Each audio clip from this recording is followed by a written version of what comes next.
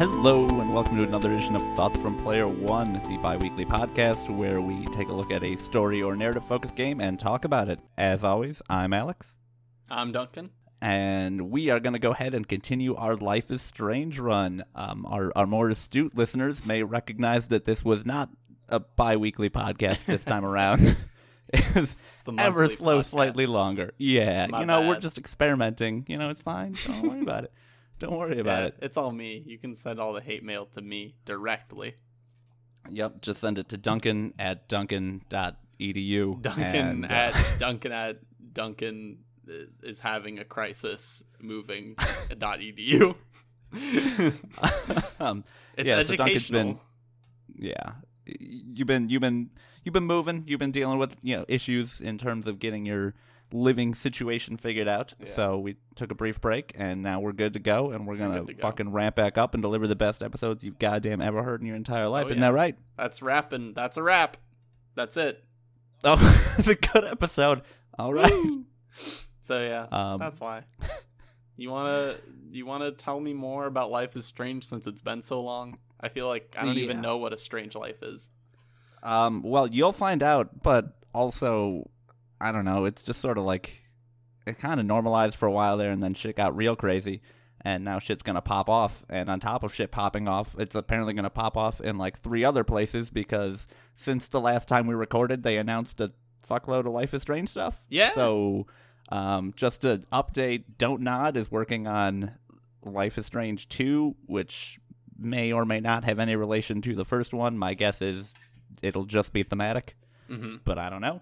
We'll share our theories next episode. Yeah, we'll dive into it more. They also just announced yesterday, at the time of this recording, that they are doing a prequel, which will take place in, I think it said 3 years prior to the start of the first episode, focusing entirely on Rachel and Chloe, and Pre-blue also hair. Chloe. Pre-blue hair, which is it's gonna be a change. Take some getting used to, but I'm willing to give it a shot. And then I think they're still developing that Life is Strange TV show they talked about in like late 2016, but I haven't heard anything about that. So there's a lot of Life is Strange shit on the table right now, man. Yeah. So it's a real lovely show. I'd really like to see it hit the television, hit like a Netflix kind of thing, just so I could kind of share it with people who aren't really into games, It'd be cool. Yeah. Assuming they don't just fuck it right the hell up. Oh, yeah. I mean, it's entirely possible. I mean, they will. Yeah. But I mean, when's the last time you saw a TV show or movie that was based on a video game and said, yeah, they did that well. I'm glad they did that. Have you seen the Mario movie? Okay. Actually, well, it's been a while. Anyways. It's God damn it. We're getting off topic.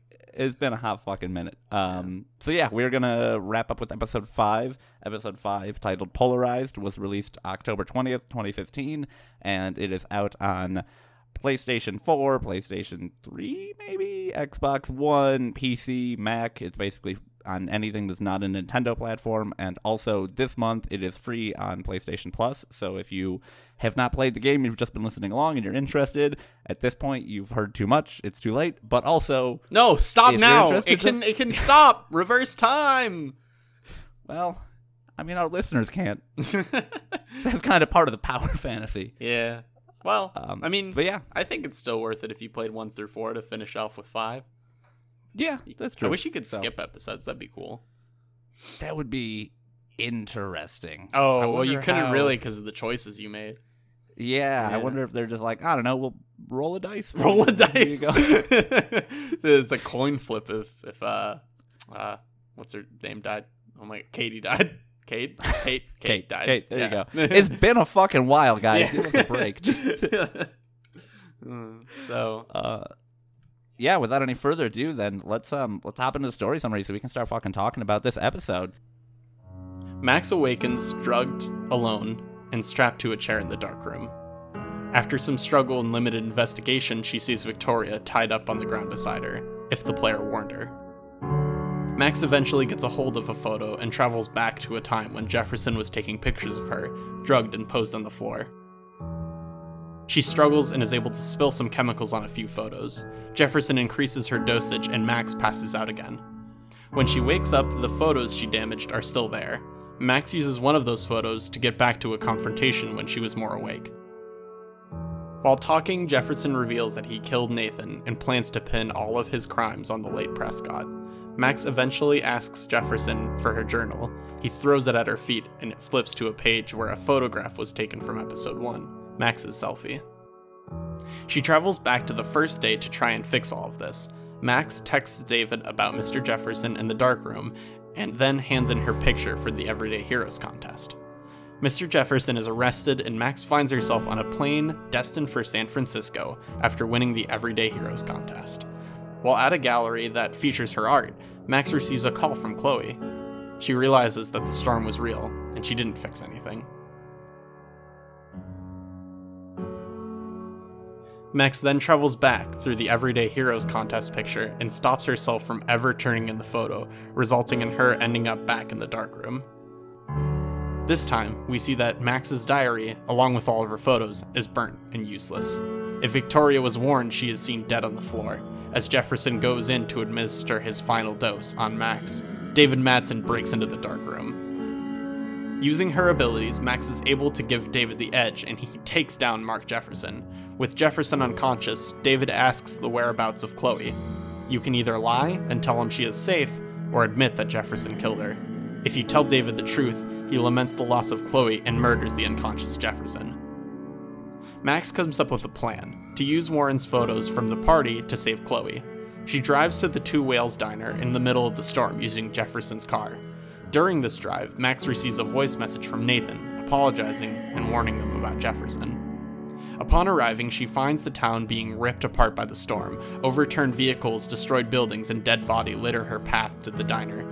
She manages to push through the blockage and eventually ends up at the Two Whales. Inside, Max is greeted by Joyce, Frank, Warren, and a few familiar faces. Max speaks to Warren, who provides the picture he took from them before the party. She then travels back in time to outside the Vortex Club party. Max reunites with Chloe, and the two decide to head somewhere safe to take cover from the storm. Time jumps forward, and Max and Chloe are on the beach watching the tornado barrel towards the town. After a brief discussion, they decide to head to the lighthouse, and Max passes out, waking up in the class from the first episode. As Jefferson gives his iconic selfie lecture, birds begin diving into the window, coating it in a thick layer of blood. Then, abruptly, it vanishes, and Max is sitting alone in class. If Max did not help Kate, her desk is found covered in blood. If she was saved, "I want to die" is carved all over it instead. Max tries to exit the classroom and is instead confronted by Mark Jefferson. He asks if Max would like to stay in the darkroom forever. Max is forced to choose something terrible to reply, but whatever she says, Jefferson disappears and Max is allowed to exit the classroom. Instead of the hallway, Max is transported to the girls' dorms, where she sees Kate grieving in front of her door. She blames you for either letting her die or forcing her to live, and then jumps off into a white void in her dorm room. Max finds a room key, and upon grabbing it, her clothes are suddenly changed into Rachel's, and her missing person posters clutter the room. Max then goes through a series of doors, and each time she is a new person in a different version of the dorm. Finally, Max ends as herself, and returns to the school halls. We then see the original scene from the opening of the game, where Max walks down the hallway to the bathroom. Only this time, the music is playing in reverse, and the writing is going the wrong way, and students are all moving backwards. Max makes her way to the bathroom, but finds herself in a nightmarish maze resembling different places she's been. She's forced to sneak past several people who have uncharacteristically villainous motives towards her to get to the lighthouse. Once she makes it to the lighthouse, she takes a seat on a bench and realizes she's in a snow globe on the Price family's shelf, being forced to rewatch the day William died. Max then jumps back to the darkroom, where she is forced to watch versions of Chloe romantically involved with various characters, including Jefferson and Victoria. In each scene, they make a passing comment on Max's flaws. Max then finds herself in the Two Whales diner restroom. She has to find the proper code to unlock the door. When she emerges, the Two Whales diner is filled with every character, but they're completely frozen, pleading for Max not to kill them. An alternate version of Max, the only moving thing there, is sitting at a table, waiting for the real Max. The mirror Max guilts her about various events and the way she uses her powers for personal gain, only to be interrupted by Chloe, who pulls her away from the diner. Max then finds herself on a dimly lit, winding path leading to the lighthouse. As she walks along, she is greeted by still images of her strongest moments with Chloe, accompanied by echoes of their conversations at that time. Upon reaching the end, Max is ripped out of the nightmare and back to reality, where her and Chloe stand at the base of the lighthouse. As the storm rages towards the town, Chloe realizes that her surviving is the cause of the storm, and the only way to undo it is for Max to travel back to when she first saved Chloe, and let her die instead. Chloe hands Max the picture she took of the blue butterfly in the bathroom and asks Max to let her die, saying that nobody else deserves this. At this point, Max can choose to let Arcadia Bay be turned to rubble by the storm and keep Chloe alive, or travel back using the butterfly photo and let her die. If Chloe is saved, we see the two riding out into the sunset from the destroyed ruins of Arcadia Bay. If Arcadia Bay is saved, Max is brought back to the bathroom where she does nothing and lets Nathan kill Chloe.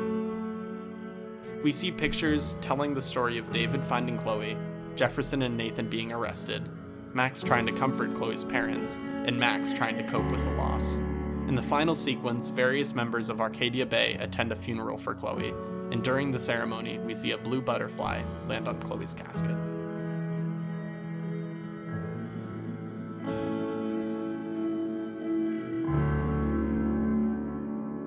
And that was Life is Strange, Episode 5. Polarized. Finished. Finale.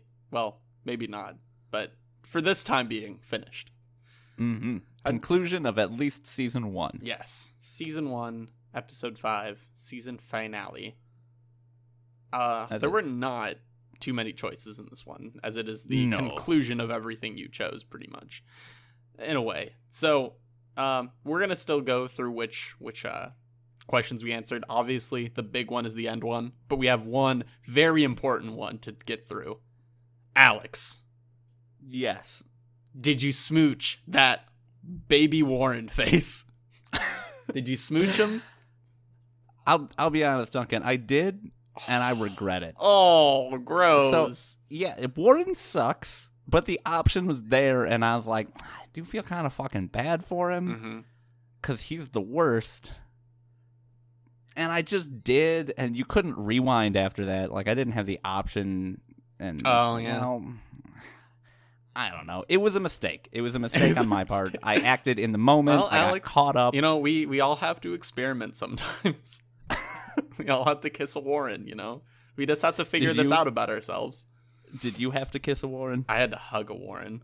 I gave him see, there you go. I gave him the hug. That's the best way to go. You know, it leaves the door open for other things. You know, she hugs her in a very certain way. You know, there's a lot of like hug science that I could get into. We're not gonna go there though. This isn't the hug cast. No, hold on. Are you saying it was a suggestive hug that maybe something could happen down the road? Are you saying hugs are like gateway contact to something more?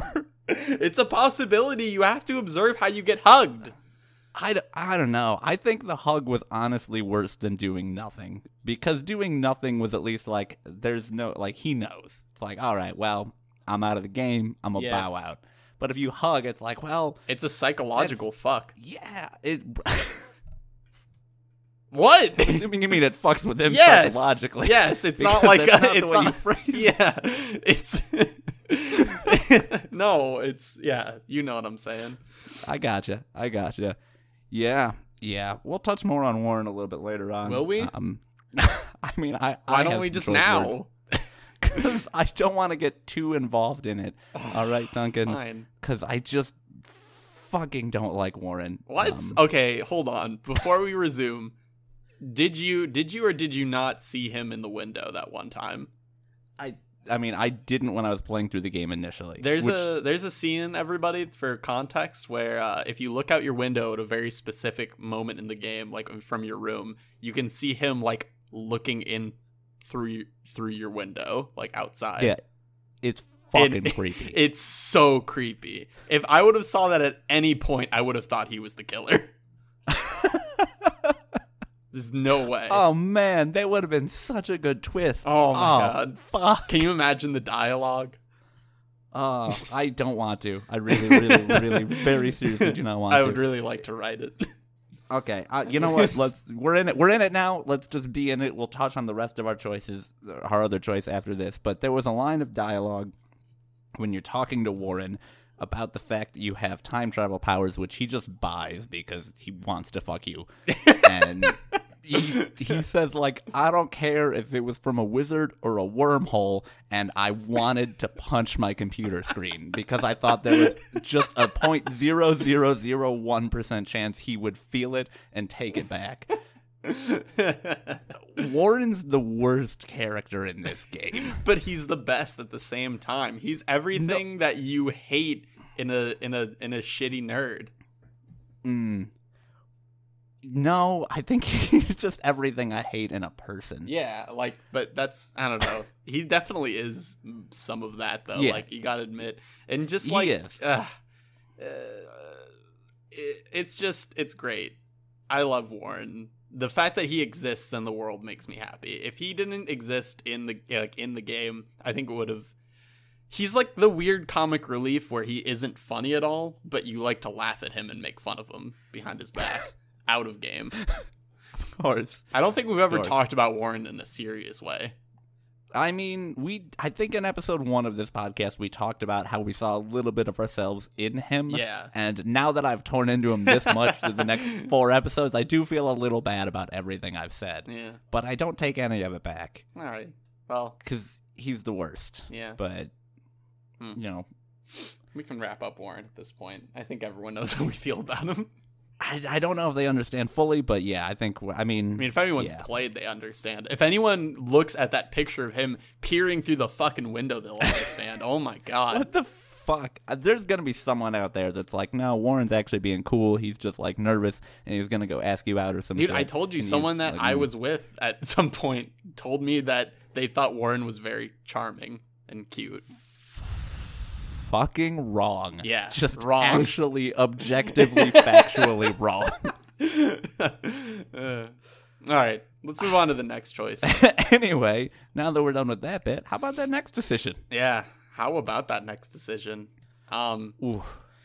Yeah, it's a tough one. I would like to start off by asking you, how long did you take to spend on that final decision? If I had to ballpark it, yeah, which is hard because time was moving differently while I was making that decision. Yeah. I would say realistically, probably 5 to 6 minutes. Wow. I would have to say probably the same.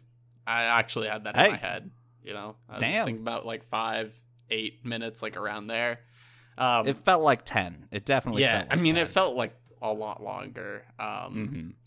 You know, I did stop like at minute like 4 or 5. I'm just like, wait, this is a game. I can look up the other ending on YouTube or just restart the game. It's fine. Then I thought in my head, well, what if I pick the ending that I don't want, and then when I'm done with the game, I pick the ending that I do want. That way the game actually ends on like the way I want it to. But I'm like, nah, that's kind of cheating. So that's too much gaming the game, you know? That's yeah, some exactly. game shit. So give me a drum roll. No, as a sound effect. Oh God, I don't have a sound effect board, so well, it goes in post. We've never done a drum roll sound effect. We've done drum rolls, and we did them. All right, fine. Give me a real drum roll. Okay. What choice did you make?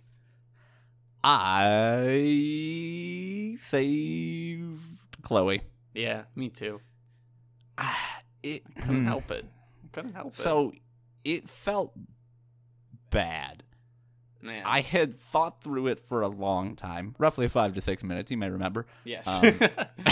And came to the definitive conclusion that Chloe is awesome. Yeah. And I couldn't bear to hurt her, but everyone else in the town was just so important, and Joyce was like, I loved Joyce, she was amazing, and I couldn't bear the thought of like her losing her daughter, but I also couldn't bear the thought of like it was all the worst, and I ended up deciding that, hey, as much as I love Chloe, Arcadia Bay is more important than all those characters in their lives. It's just too much. And then when I went to click the button that said sacrifice Chloe, I tried to click the button, and what instead happened was my hand said, no, we're good, and just went to the other side of the screen and clicked sacrifice Arcadia Bay. Wow. It was rough, man. Like, I walked, it was rough. It was rough. Give me your reasoning. Why did you choose to do it? It's very selfish because in my thought process, I decided, well, at this point, I'm not going to decide what Max would do. I'm going to decide what I would do, as a person. Okay. And it's very clear in my Max, very strong feelings for, I think it's pretty clear for both of us, whether they are the bestest of best friends or whatever the fuck. It's very strong feelings. So, I would do that for someone I felt like about that, probably. You would sacrifice an entire town? Yes. Because I can be that selfish, I guess. Like, and partially, I believe that in that situation, you're so out of clarity. Like, if you were just in the middle of the storm and your, like, best friend was just, like, in tears in front of you, and like everything just seemed, and you know what? There is absolutely no definitive proof that what you're going to do is going to work. Obviously game wise, it's going to work. You know what I mean? There's no question about it. But, there's no proof that that's going to end up working out for you. And I think in a panicked situation where I saw someone I cared about like that in front of me, and everything was just coming to me, and everything that she experienced beforehand, I would probably just feel like I need someone to be with me in this. And so I would just let the tornado do its course. All right. I think that's fair. I can definitely understand that. I can understand the mentality of, like, this is too much. I need this. I can't put myself or you through. Yeah, like, I get that. Yeah. I get that. So, I mean, it's definitely not the moral decision. We all know that. But, well, morals be damned, right? Mm-hmm. Yeah. Fuck that. It was, it was a very powerful ending. We can just talk briefly, the two endings, we talked about them in the I want to know why you summary. did, though. Did you feel the same, or like? No, I had decided to do the other one, and I just physically could not bring myself to let that Chloe was your die. reasoning. Okay. It was so rough. Yeah. And, it was bad. It was bad. I think the reason that I was able to physically be okay with it was the idea of, like, well, if I let Chloe die, I am putting Joyce through the loss of her husband and her only daughter, and that's a fate worse than death for her. So my two favorite characters would be, like, totally destroyed. Then fuck it. And you're being put in Warren's hands. So. Because the other ending, if you did kiss Warren, so. Whoa, fuck off. All right. It was an accident. It was a misclick. But... Warren knows. Warren, it was a misclick. Oh, God. No, so, you watched both the endings, right? Yes, of course. Okay. Of course. Like 3 times. So, did you feel like either of them were particularly better? Like, not... Did you like the outcome of them better? Did you feel either one of them was done better than the other? Yeah. I think the sacrificing Chloe ending was done much better. The other ending, I was just kind of like, well, that's it. They ride off into the sunset. Like, if that was the end to a movie, I would be very disappointed. I'm like, wow, well, that's fun, It just didn't seem like anything really happened, And I think, like, definitely it wouldn't have taken that much more to make that a powerful scene, right? Like, if it had been, instead of you drive through and see some destroyed buildings and then you're driving into the sunset, if it had been, like... A conversation, or... Not even, I don't even think a conversation needed to happen. If it was just, like, you drive through and then... maybe like a short scene of like Chloe and Max trying to find people in the wreckage and like finding deceased family members or something. Yikes. And then like one of the photo ops of like them together, like, you know, outside of Arcadia Bay and like individually struggling but trying to stay, like, having each other to lean on, it would have been like a really, really powerful ending. Yeah. And instead they were just like, I don't know, drive away. Drive away. We're done. Like, maybe they just didn't expect people to pick that one or something. But yeah, I think they just wanted to make it an option, because if this was a movie, it would definitely be the sacrifice Chloe. Like, there's no way that a movie would wrap up that way. Yeah, and again, in all fairness to Don't Nod, I think there were issues with, like, the timing that this came out and budgetary constraints and things like that, so it was rushed. And so I'm assuming that they just did the other ending beforehand and had more time and money with it. But like, the other ending was everything you would expect, and it was so good. And it's like, okay, well, I think the ending where you sacrifice the town to save Chloe is more interesting. It leads like, up to more, like conceptually it leads up to more like questions and thoughts, but I don't think they represented any of those in any way. And whether that be, you know, to the budgetary or whatever, it still is a thing, you know? Yeah. So instead, the ending that feels more canonical is just the one that falls into the time travel's bad, don't do it, guys, sort of trope. Yeah. Which is understandable, but also kind of slightly disappointing, I guess I'll say. And I don't know. I actually really don't think that this game's moral is time travel is bad, or not moral, but I don't think that's a theme, because if they never would have done this, she never, even though the conclusion of it was terrible, she got to spend like 5 days with her former best friend. And that might never have happened, you know? I mean, I think that's fair. It's just the characterization that no matter what you do, messing with time will always have a negative consequence in the end is kind of the more tropey sort of thing. Like, I definitely agree that like they did some interesting stuff with the ride and being like, hey, and I mean, Chloe even says it in her final speech that like she's the happiest she's ever been in those 5 days or whatever, and that's really touching. But it feels like if they had just made the other ending a little better, they could have kind of sidestepped that trope in an interesting way and been like, well, time travel is kind of what you make of it, as opposed to, hey, this is negative necessarily. Mm-hmm. Yeah, I can get behind that one. I would have liked to seen a lot more done with that, the other ending, but you know, maybe they did leave it out so you can discuss it and think about it and imagine what they're doing and stuff like that. But imagine fanfics for days. What I always imagined is, what if in that ending they like made it very like they pulled like an Oxenfree and like they're like, everything is wrapped up well, and then they like pulled the fast one on you. Hold up. Spoilers for Oxenfree. Oh, just yeah. Throwing that out there. Whoops. Yeah. But yeah. So like I can't imagine if they did that. I don't know if I'd be happy if they tried to pull the fast one on you, being like, things are not correct still. Like, you know what I mean? Like if they like did like the page tear or page burn like around the edges of the screen or something like that, like that would really fuck with me. So I'm glad they didn't do something like that where it's like, this is the bad ending, you know what I mean?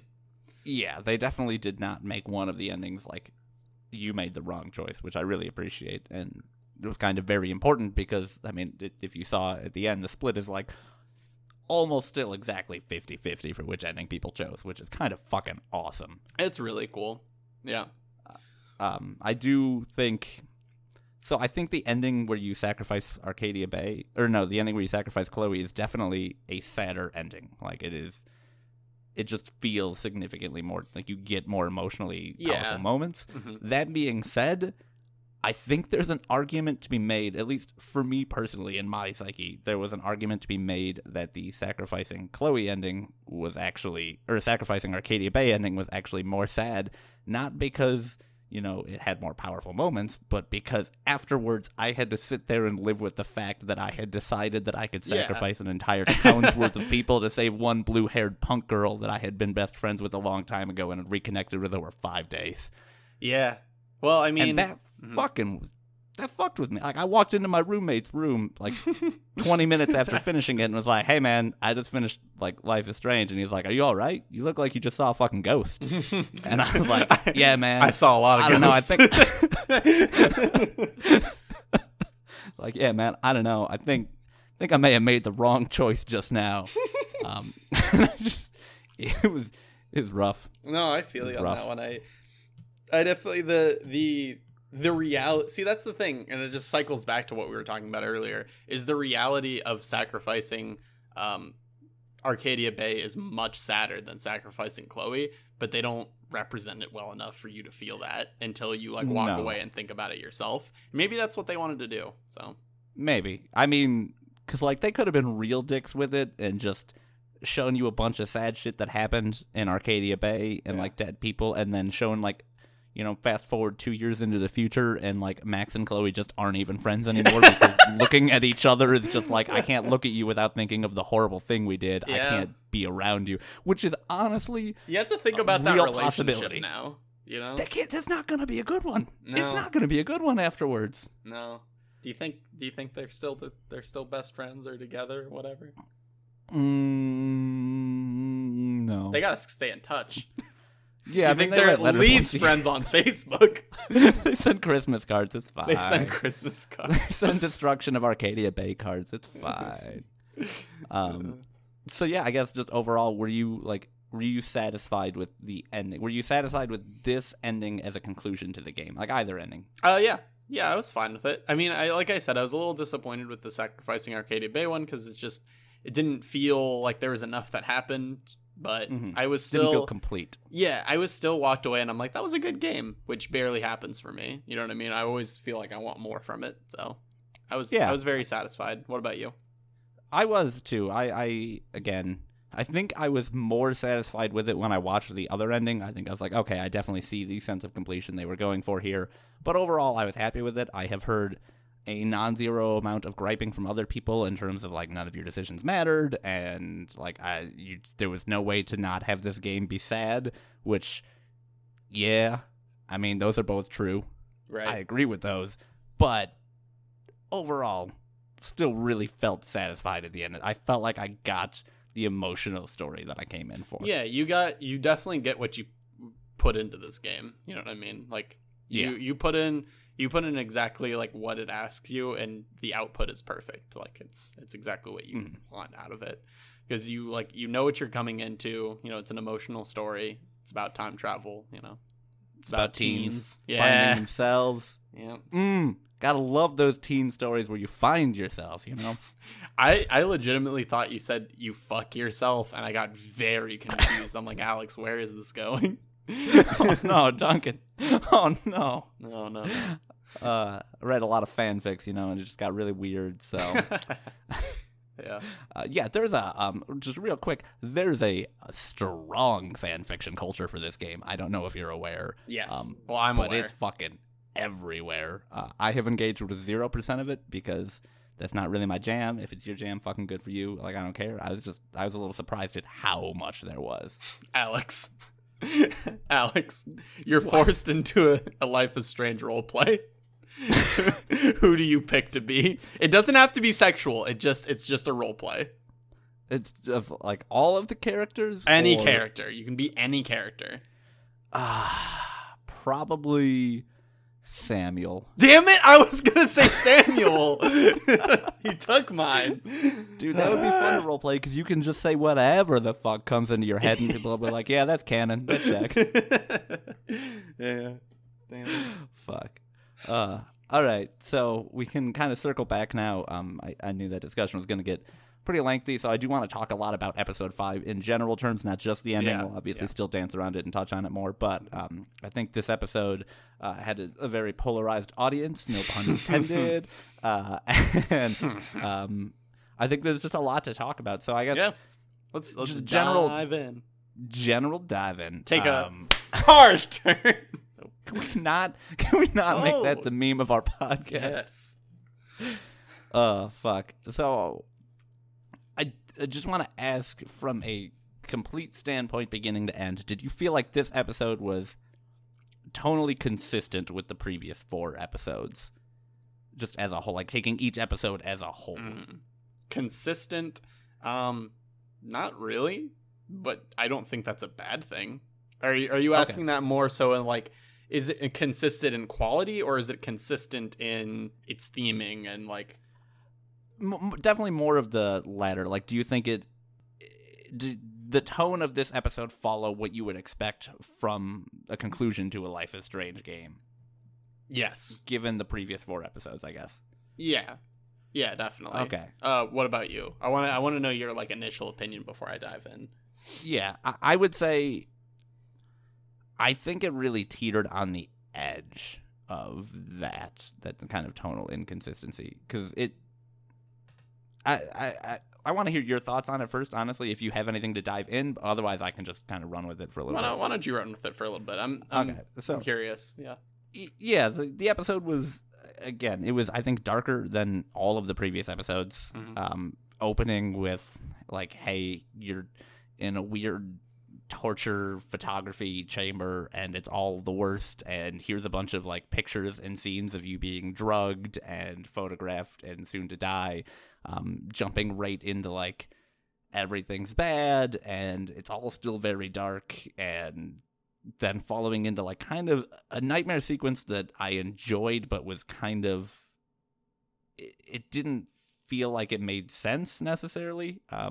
Jumping into, hey, you now get to choose whether or not to kill one person or like 50 people. Like, it was just a lot darker, right? I feel like all of the previous episodes had a kind of up and down pace to them, and they would build to their big points and then hit it, and then that's usually where they ended. Whereas this one, it just kind of felt like it started at a really dark, heavy, high place, and it just didn't ever drop at all. It just stayed there pretty much the whole time, and then the quality is the only thing that shifted throughout the entire episode. That's a good interpretation of thinking of like how, because you get a lot of ups and downs and like the darker themes and the lighter themes of Life is Strange throughout the episodes, and this is really the like everything has become real and they don't really fuck around anymore. Yeah, and I think the game excelled quite a bit in like the quiet moments where you sit down and you just kind of take it all in, and those moments existed in this episode, but I actually thought they were all of the weakest moments in this episode. Yeah, so it was kind of a weird turn there. So like, because I mean, all the sit down moments and like those kind of moments just have. I think the problem is not that they were bad, but because the roller coaster. I'm gonna say roller coaster of like ups and downs that were taken on in the first 4 episodes. Roller coaster of emotion. Yeah. Gotcha. They're very fluid and they work well together. Whereas this feels like a 45-degree angle that's just like completely sharp. Like you're just in the most intense situation of your life where there's there's like rubble falling on you. You just like killed a man with electric and water, and you're just like, I just got to get to the Twin Whales Diner. I can't stop for this shit. And then you keep going, and then you walk in, and then you just like chit chat with a couple people. It's just weird. There's just it just doesn't feel right. So I think that the moments aren't bad. It's just the transition between them are bad, and I don't think there's any solution for that because there's no comfortable amount of time you could give me in between. I watched a man die by being electrocuted with water, and I'm chit-chatting with someone I went to high school or college with. You just can't do that. Like it would just be a waste of time to transition me in between those two things. I can agree with that, and like, hey, you can't, like, the transition would just be too long to get you like back up and down. Yeah. So I don't think it's impossible, but I think it would just be monumentally difficult to do. Yeah.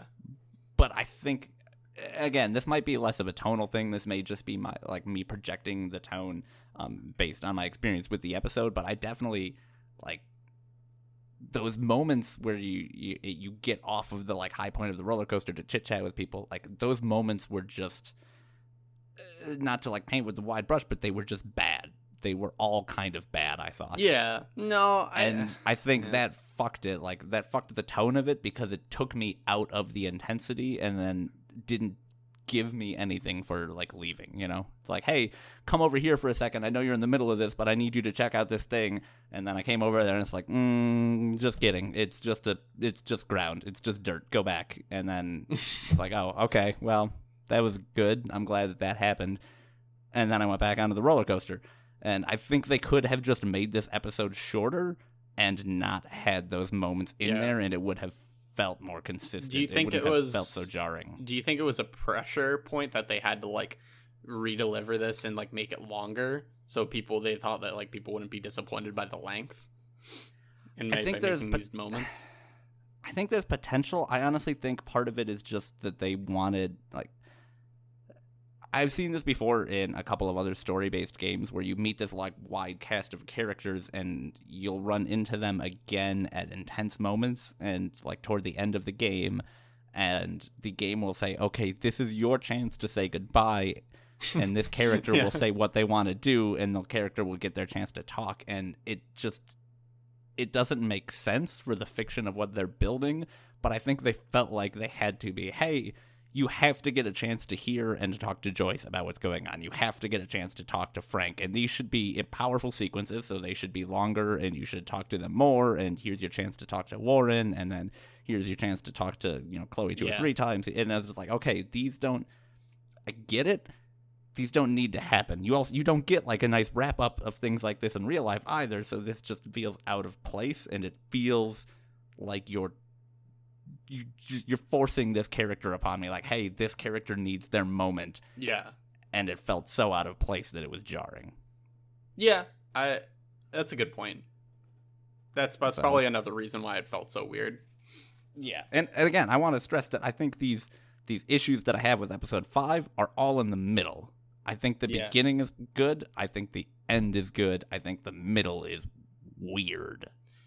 Yeah. So specifically speaking about like so you're saying that the middle, just because I want to clarify and make sure we're on the same page. Yeah. The middle is like when she gets in the car to when she travels back from her picture. I would call middle from gets in the car to beginning of nightmare sequence. Okay, yeah, that's basically the picture, because she travels back to the picture and then they go to the light. Oh yeah, I guess so. They go to the lighthouse, then she goes to the beach, then go to the lighthouse. Okay, yeah.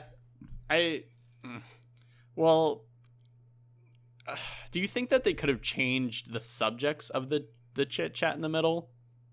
You know what I mean? Do you think that they could have made them things that were about more intensely, like almost like foreshadowing towards the ending of like, oh my god, what's gonna happen to me and stuff like that, where you feel more emotion about having to sacrifice them? Or do you just think that there's just no way to make this?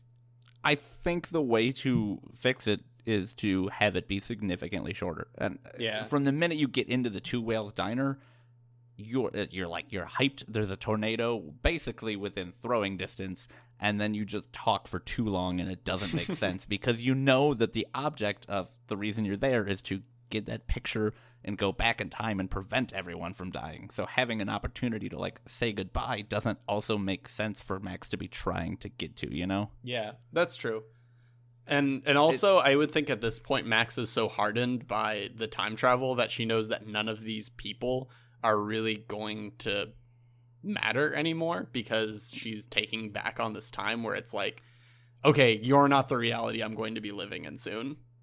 Yeah, you know which is why I got, that's why like the walk to the Two Whales also pissed me off, when it's like, I should go try and save this person. I should try and save that person. It's like, no, fuck it. I really shouldn't, because this is a waste of my time, but I'm gonna do it anyway because video game objectives exist. Yeah, I gotta 100% this dream sequence. And the only one that I would do in real life is I would save that clumsy pink haired girl. I would save her every time. Yeah, I'd always save Alyssa. Just because, like, she always needs my help, and I was just like, I have to wrap this up. Like, I can't.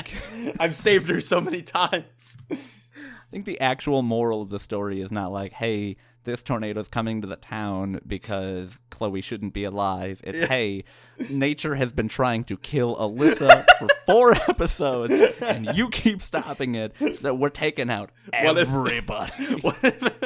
What if you tear the picture, go back, and Chloe gets shot, and the storm is still there, and right, and it's just Alyssa sitting there like, I don't know what's going on here. Just the shrapnel just being flown towards her face every like 5 seconds. You just keep turning back time to save her. That'd be great. Oh god, yeah. So yeah, generally speaking, pacing of that section and tone of that section, just sort of weird. Do you want? Yeah, I can agree with that. Do you want to talk about the nightmare section, or do you want to talk about the like opener? let's hit the opener because we probably should have done that at some point before 40 minutes into the Probably. podcast. Let's do it. Yeah. So what were you like? What were your general thoughts on this opening sequence? Like, can I do can I do like a spoken word rap about it? I really, really hope you will. Drugged on a chair. I'm scared. I'm not feeling good. But who's this? It's Chloe's stepdad. He's gonna help me. Still scared.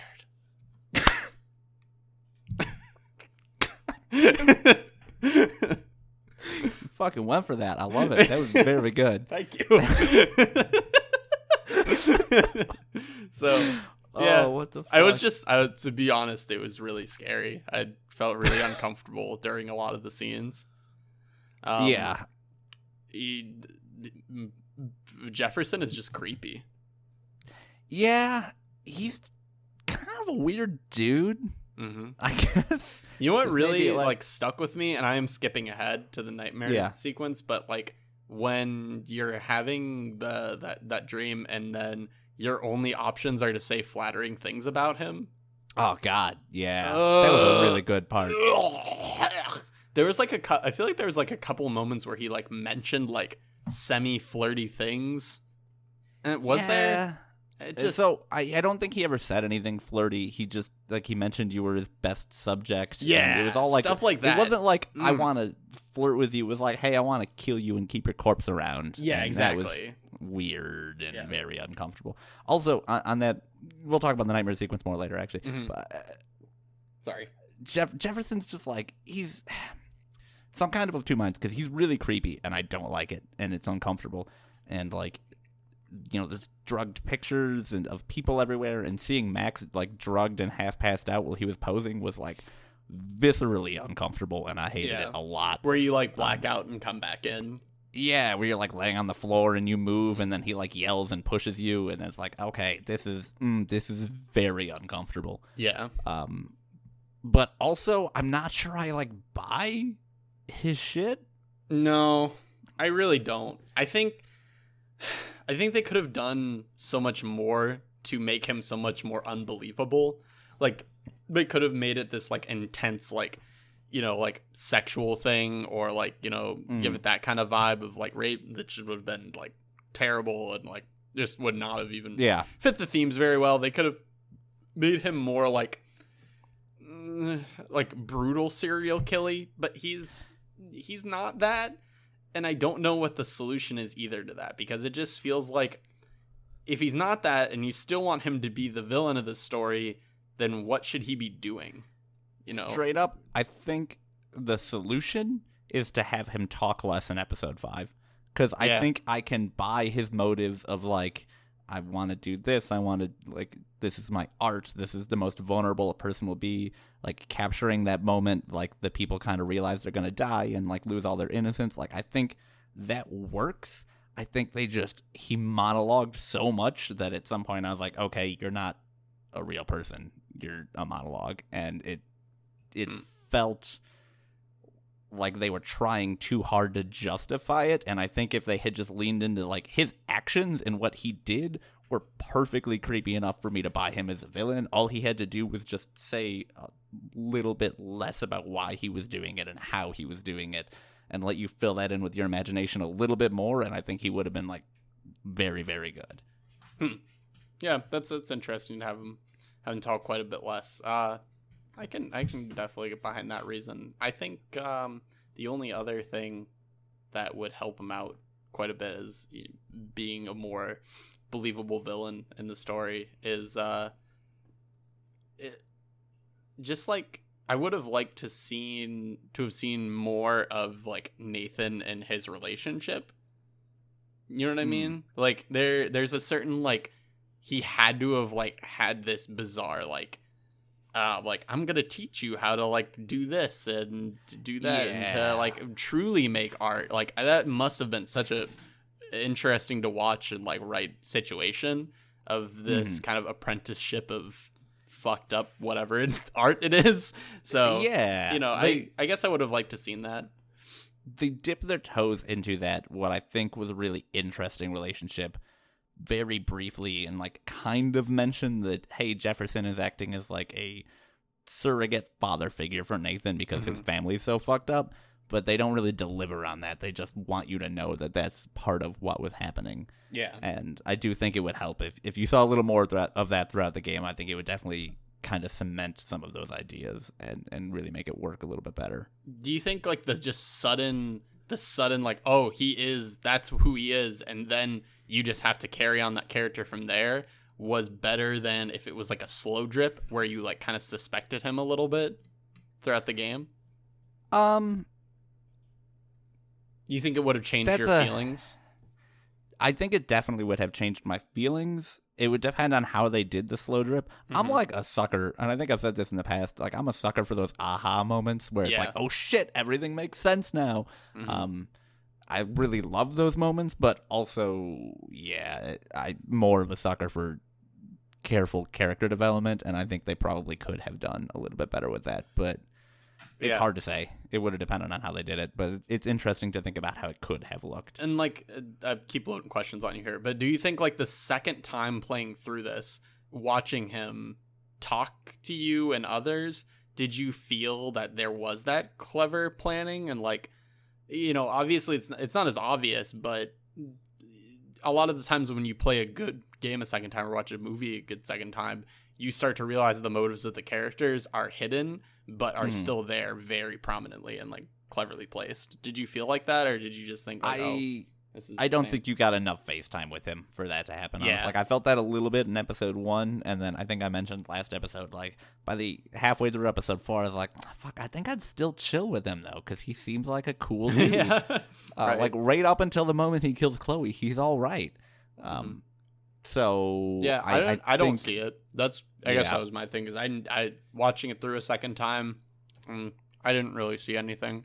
I didn't see any reason for him. So I think that's another part that doesn't make him as believable.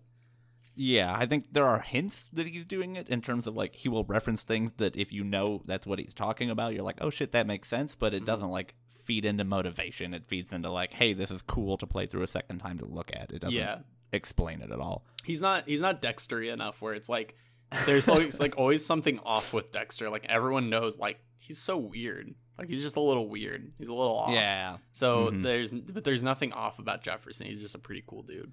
Yeah, but they could have gotten away with that so hard though, with him being like a famous art person. Like that would have been really easy to play into and make it work, and I think they just didn't lean into it hard enough. But I think they didn't want to because they were afraid that they would lose that aha moment. Yeah, it would be very difficult to make sure that no one could see it coming. Yeah. So, and it's probably more worth it to just, not have anyone see it coming, but it's a gambit. Yeah, it is. It's a roll of the dice on which is better. I do think, kind of breaking out of this Jefferson discussion, I think it's really cool that I want to shift what I said. I think it's really interesting that you can kind of wake up and then see Victoria there or Victoria dead. No, that's really cool. It's very distinctly not cool. And the reason I think it's really interesting is because it's the only choice in the game where the positive scenario ends in a negative, like objectively positive scenario ends in a negative consequence, right? Yeah. Because Victoria is actually only there if you successfully warn her that, like, to watch out for Nathan, because then she goes to Jefferson and then she ends up there and then ends up dying. But like, if you fuck up, she's just not there.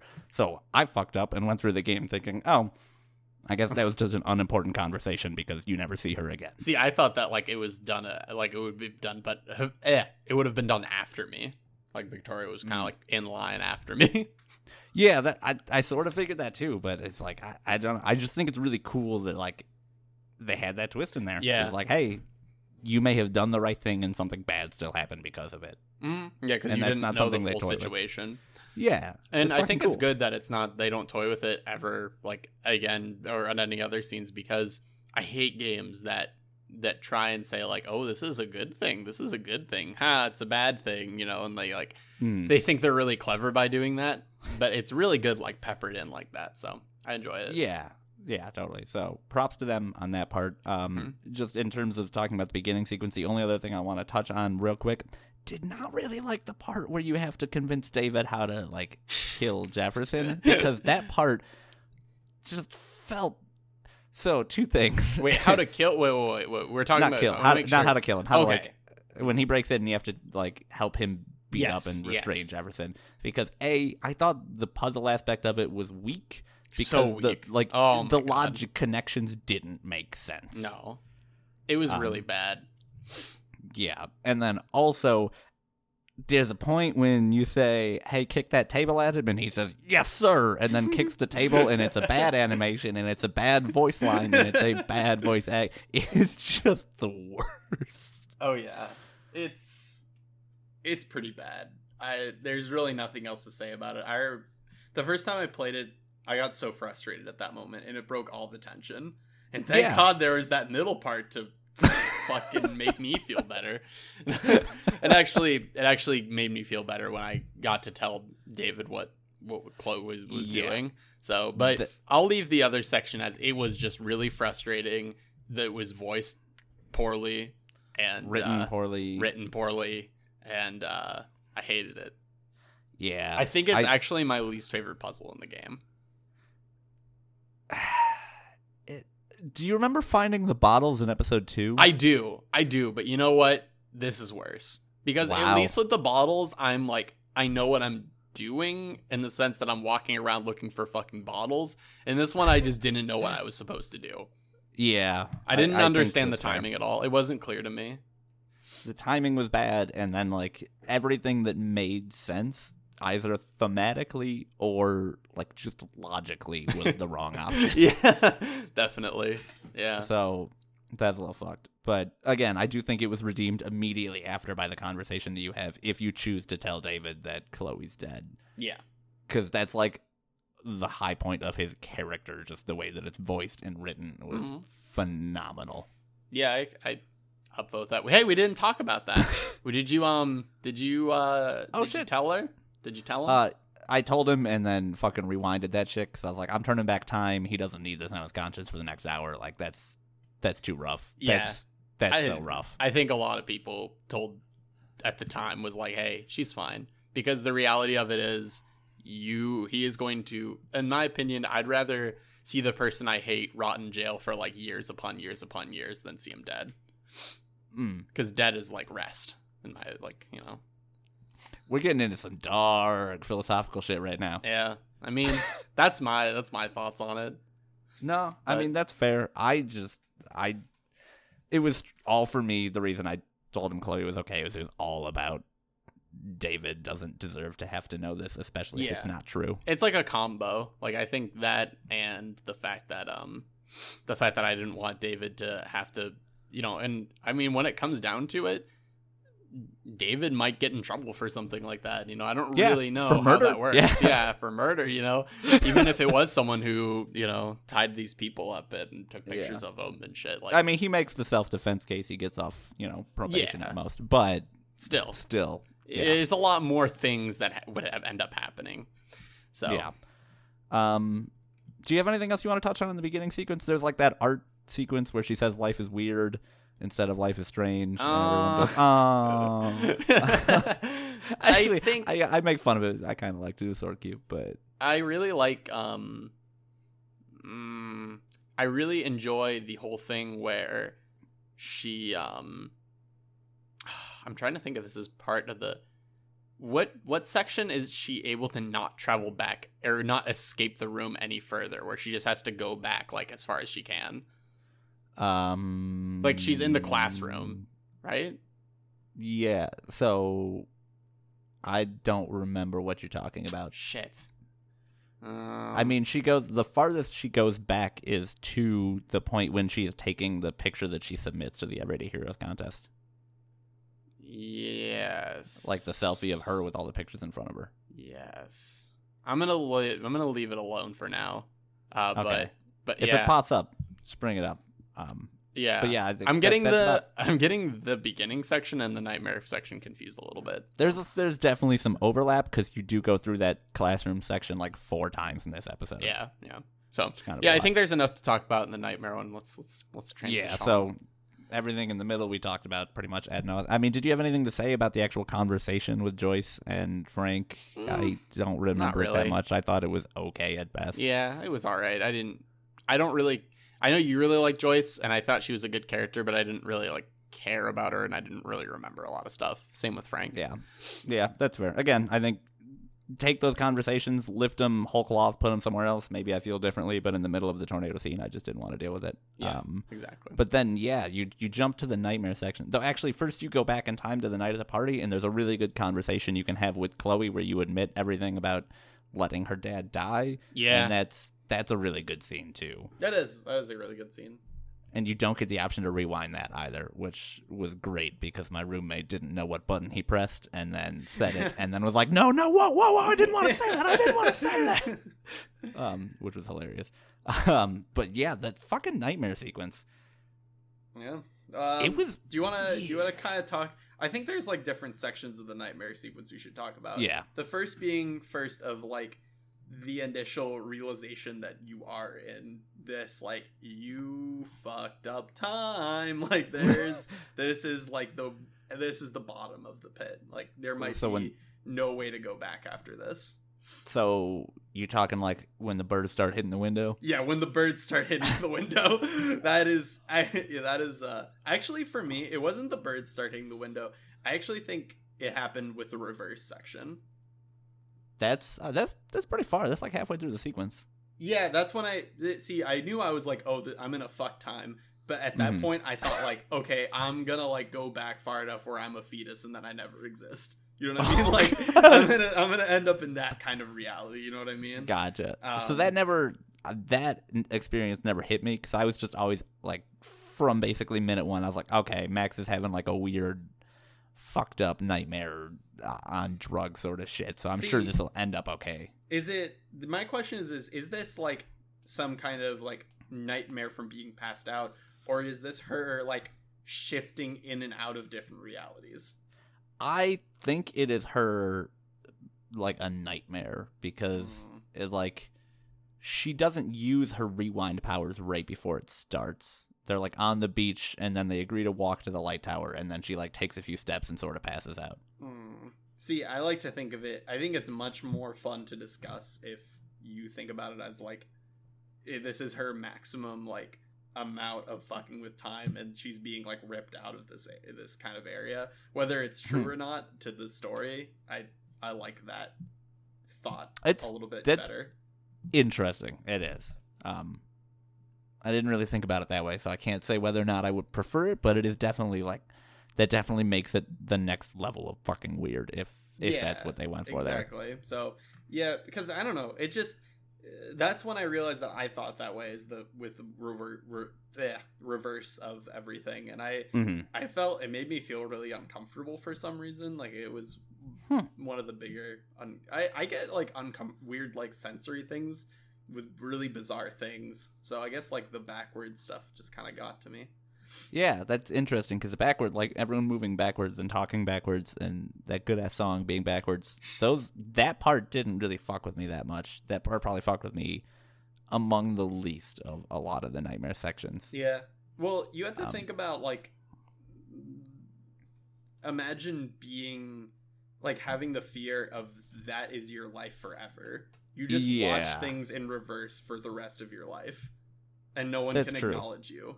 Like there's there's like a very weird isolation with that. So yeah, anyways, fair. I like that one. What do you think? I mean, I don't want to spend too terribly long and make this too long, but how do you feel about just going through each little section piece by piece and just real quick kind of overview on it? Classroom section, initial classroom section, birds start hitting the wall, weird ass graffiti and like premonitions and all that, and then conversation with Jefferson where he forces you to say something. Yeah. What did you think about the Kate's desk? So I didn't actually know until I was reading the story summary that you wrote that there were different options for it. Yeah. I had only ever seen the I Want to Die, and that was already really fucked up. That was really fucked up when I saw that. I'm like, this makes me upset. I was upset about that. So I know I said earlier in the episode, like, hey, the nightmare sequence felt kind of out of place, which I still sort of agree with, but also kind of fucking loved it. Kind of fucking loved most of it. Alex, And I love this- it.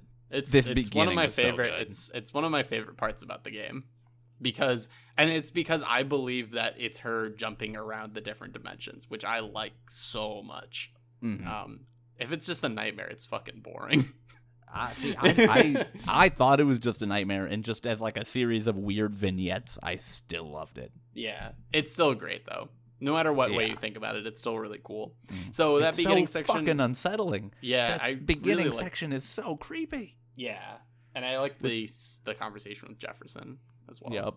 I really like the birds just hitting the window, and Mhm. nobody fucking reacts to it at all, and it's just like, what the fuck is going It's on? a really weird choice, right? Like I don't see that in any kind of horror ever, and it's No. a horrible thing too. Like I don't like the sound of a bird hitting a window. Like I don't like it, and I don't like the thought either. You know? No, yeah. It's definitely, I think it works with the history they had set up in the game of like animals going crazy and dying and shit like that. That's true. Yeah. So that definitely works.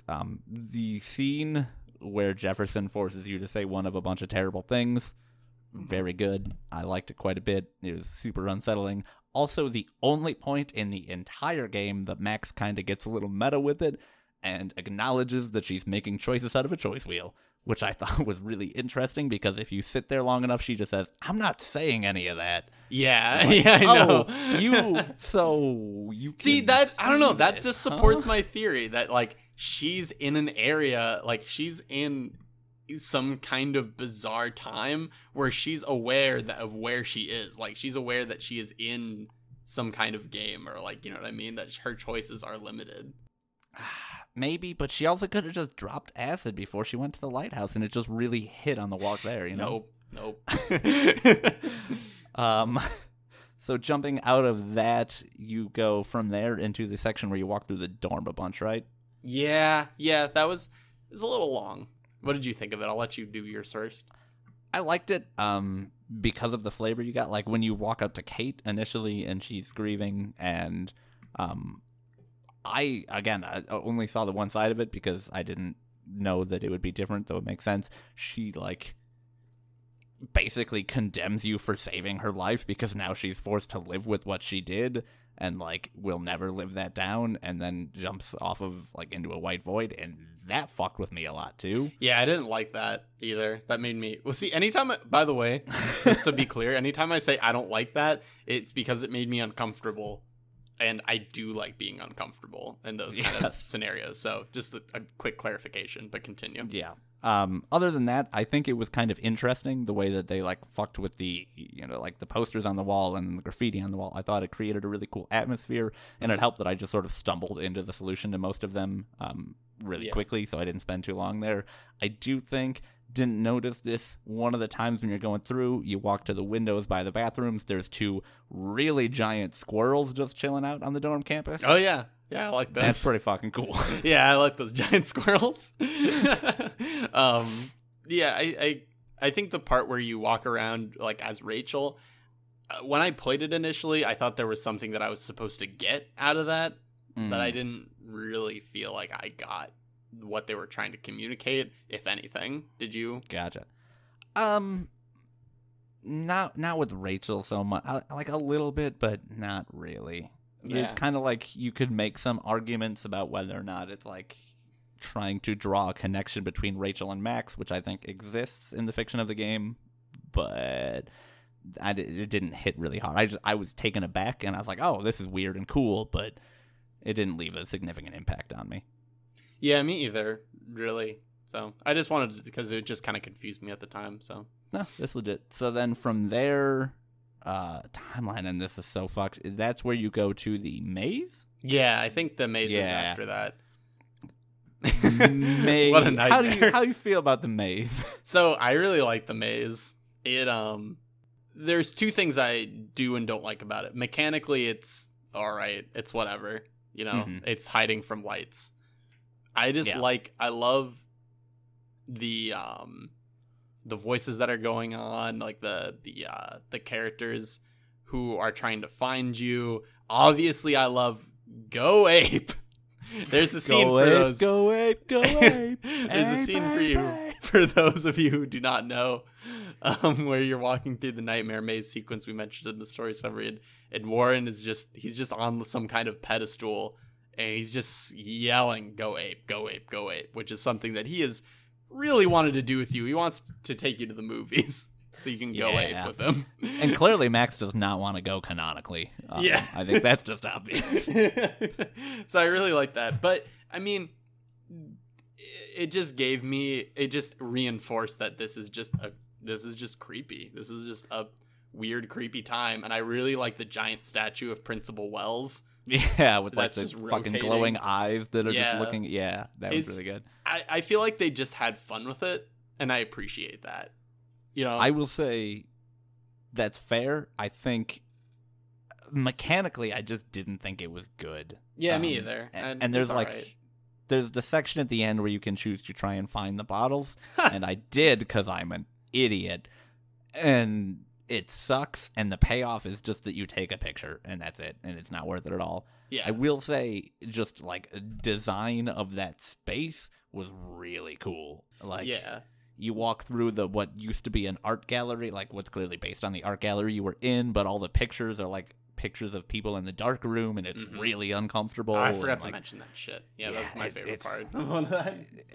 it was really, really, really cool. Yeah. I just think maybe don't have the section where you try and find the bottles. I think maybe that's the moral of it. Just don't. Yeah. Do you Just think? don't. I like to think if this is a nightmare sequence, finding the bottles was a nightmare of hers because it was a fucking nightmare of mine. And right when she found the first bottle, like mentioned, like, oh, I should find the rest of these bottles or whatever she says. I laughed. I'm like, ha, that's funny, guys. That's really funny that you'd have me do this again in a nightmare sequence. That's hilarious. That's really good. I thought it was mandatory, and it's super not It's mandatory. not. Yeah, I found them as well, so don't feel it's too the bad because worst. I thought they were mandatory as well. Yeah. I just like that section. It's just fun. You know, it's fun to walk around as Max in this completely bizarre world that, you know, I would never have put my chips as being a real thing, you know? Yeah, I will say I could have done without Frank.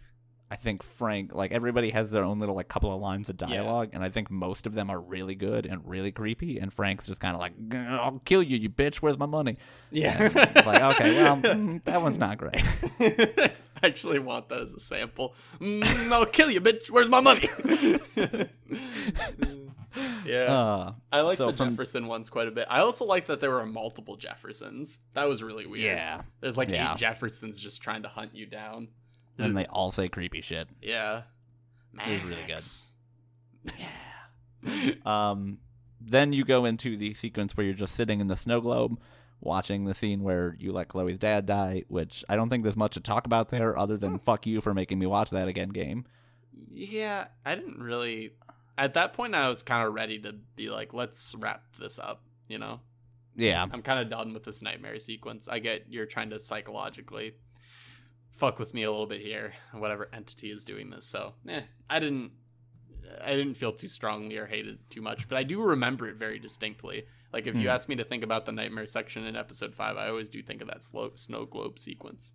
Gotcha. I always think of the maze sequence, but yeah, I was still on board at this point, but the snow globe sequence was just kind of like, it was there.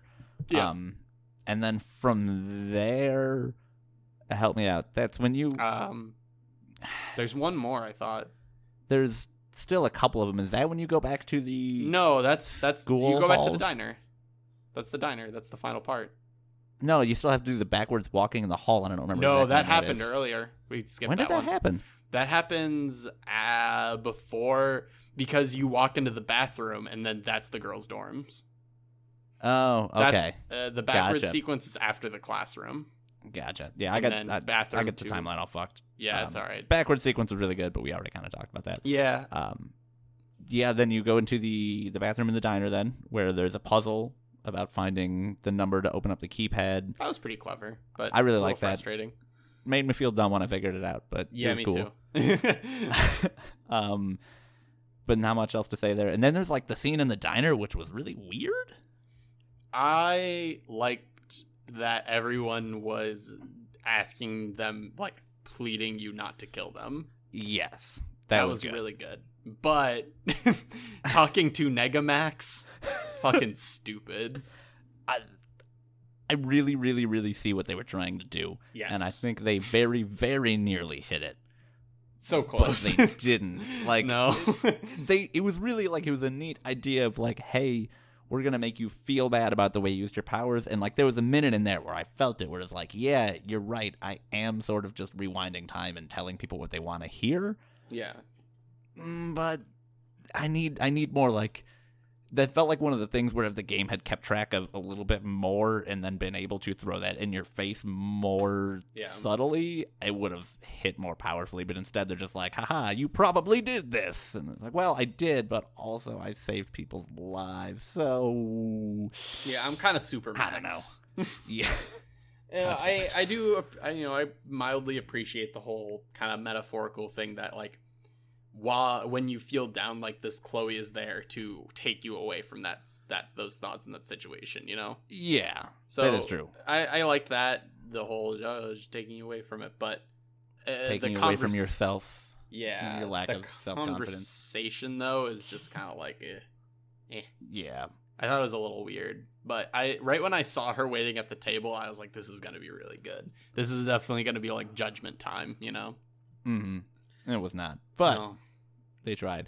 And then you go to the actual final part, which is walking along that winding path that has actual tiny vignettes of where you see all of your powerful moments with Chloe lit up, and then you just hear the dialogue in the background. And that part was really, really good. Question. Yes. Have you finished, like, BioShock 1? No, but I have read and watched the endings, so I do know everything about it. So you know, like, you're mad like, spoilers definitely ink for BioShock 1. Yeah, mad spoils ink. So if you know how you kind of like look back to everything that Fontaine was asking you to do, and it's kind of like, oh wow, I've just been like doing chores for him. Yeah, Did you and you're get like, that? oh, what I thought was his fun catchphrase was, oh, okay. Yeah. Did you ever feel like when you were going back through those vignettes with Chloe that, like, did you kind of feel a little like Max might have been used in a way? Because I know we've touched on that earlier, but I got that feeling from a lot of the moments in there, and I don't know if that's something that other people felt. See, I actually, interestingly enough, got the opposite of that. I found that my knowledge of, like, my connection to Chloe and knowledge of what her life was and what she had been through recolored my initial memories, like the initial instances of kind of her interactions with Max, when normally I would have felt bad about it. Instead, I felt, I guess, pity or remorse for what she was going through and how she reacted to it. I didn't feel used at all. Okay, it's interesting. I got like a weird back and forth sense about it, where I wasn't sure what the game was trying to do for me, and now that I, like, you know, spent the time to think about it, it was definitely trying to make me look at them in a positive light. But especially how they framed them while I was in the nightmare sequence, I thought maybe they were trying to get me to realize something negative about her. So I did think of it that way a little bit. So I mean, I think they're just trying to get you to, like, evaluate your time and moments with her, and I think if you got something negative out of it, that's not that the game wasn't trying to do that. That's just telling of kind of her character and how you viewed her at some point, which I think is really interesting. Yeah.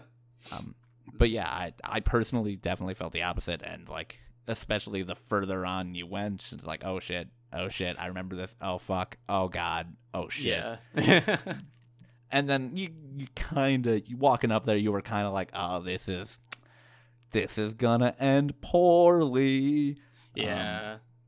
And it did. Really smooth kind of transition out of that section, I gotta say. Like, you just walk up towards the lighthouse and then just boom, you're in the game again, which was cool. Yeah. But overall, Nightmare Sequence, really enjoyed it. Yeah, it was a lot of fun. Felt like I said, just felt kind of like out of place, I think, but good. Out of, like, weird Twin Peaks-esque, I don't know what the fuck is going on, but I love it. Yeah, that's how I felt too, and it just felt like it was an opportunity for the team to have a little bit of fun with what they had. And I always like to see that, it's good to watch, art kind of shit like that happen. So fucking off the rails, whatever the hell we want to do, throw it at the wall, see what sticks. I would love to see the sections that they cut out of the nightmare sequence and we're like, no, this doesn't work. Yeah, I would really like to see those as well. It's interesting. Oh, fuck. So do you have anything else you wanted to touch on? Because we kind of talked about the ending ad nauseum already, so I think that covers everything I had about episode 5. Yeah, that's it. We did it. Alex, audience, if you chose Bay or Bay, let us know. Bay doesn't work over audio. Bay as in the Bay of Arcadia, or Bay as in the slang term for I don't know, like a slang term for babe. Babe. Yeah, there we go. Yeah. I was trying to explain what babe meant instead of just saying that Bay is babe. So yeah, let us know what you picked. Yeah, totally. I love that meme, but it's fucking stupid. It's so stupid. I love it too, though. So yeah, that's going to do it for episode 5. As we mentioned, we are going to do an episode 6. It'll probably be kind of maybe a little all over the place. We'll talk about what we'd like to see out of sequels, predictions, all that sort of stuff, maybe overarching themes, how we thought it all connected really well, because we're trying to stay largely within the realm of just episode 5. Check that out. Look for a week or two, something like that. But yeah, overall, we got through it. We got through the 5 episodes of Life is Strange, Duncan. We did it. It took us like 2 months. It's like fucking, it doesn't matter how long it took. It's not the path. It's not the journey. It's the destination. No, it's the destination. What if you die on the destination? Because it took you too goddamn long to get to City 4 to City 5. Oh, God. Whatever. Well, we didn't die. We persevered. We did, and I think we did just a fucking bang-up job, and I know everyone loves it so much. So, if you have anything you would like to hear about in episode 6, anything you'd like to hear us discuss, hit us up at thoughtsfromplayer1@gmail.com. Or at our Twitter, which is at thoughtsfromp1, I'm pretty sure. Yep, that's it. Dope. We got it. We got it. Just a brief update on that Facebook page. It is still ongoing. It's under development. It's going to be real good when it pops, though, so just keep your eyes peeled for that one. And a Sonic update. We're revitalizing it. Don't worry. It's coming back, all you 20 people who listen to it. Hey, man, those 20 people know that it's the highlight of their month whenever those drop. Because those episodes are legitimately fun as fuck to record, so I hope they're fun to listen to. Yeah, me too. If not, it's a blast. If they're not fun to listen to, though, like I don't give a fuck. They're fun to record, so yeah, I'll still do them. Deal with it. Yeah. All right, so I think that's gonna do it for this week. Duncan, do you wanna go ahead and take us out? It's been a while. Become a changed man, Alex. I'm not resolving to this beans in the pot anymore. It's not me anymore. Okay. All right. What is you? I am spoken word raps. Feeling good about this episode. Feeling good about the closer. Beans in the pot. More like beans in your face.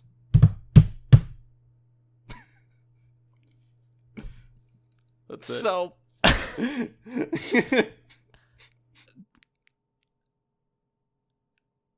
I guess, no. We'll talk to you later, guys. We'll see. I was really on board with it up until beans in your face. I gotta be honest with you. Alex, imagine beans in your... What kind of... If you could add any beans in your face, what would they be? Last question. Pinto. No question. Pinto beans. Black. Ah, you fucking would. Good night, everybody.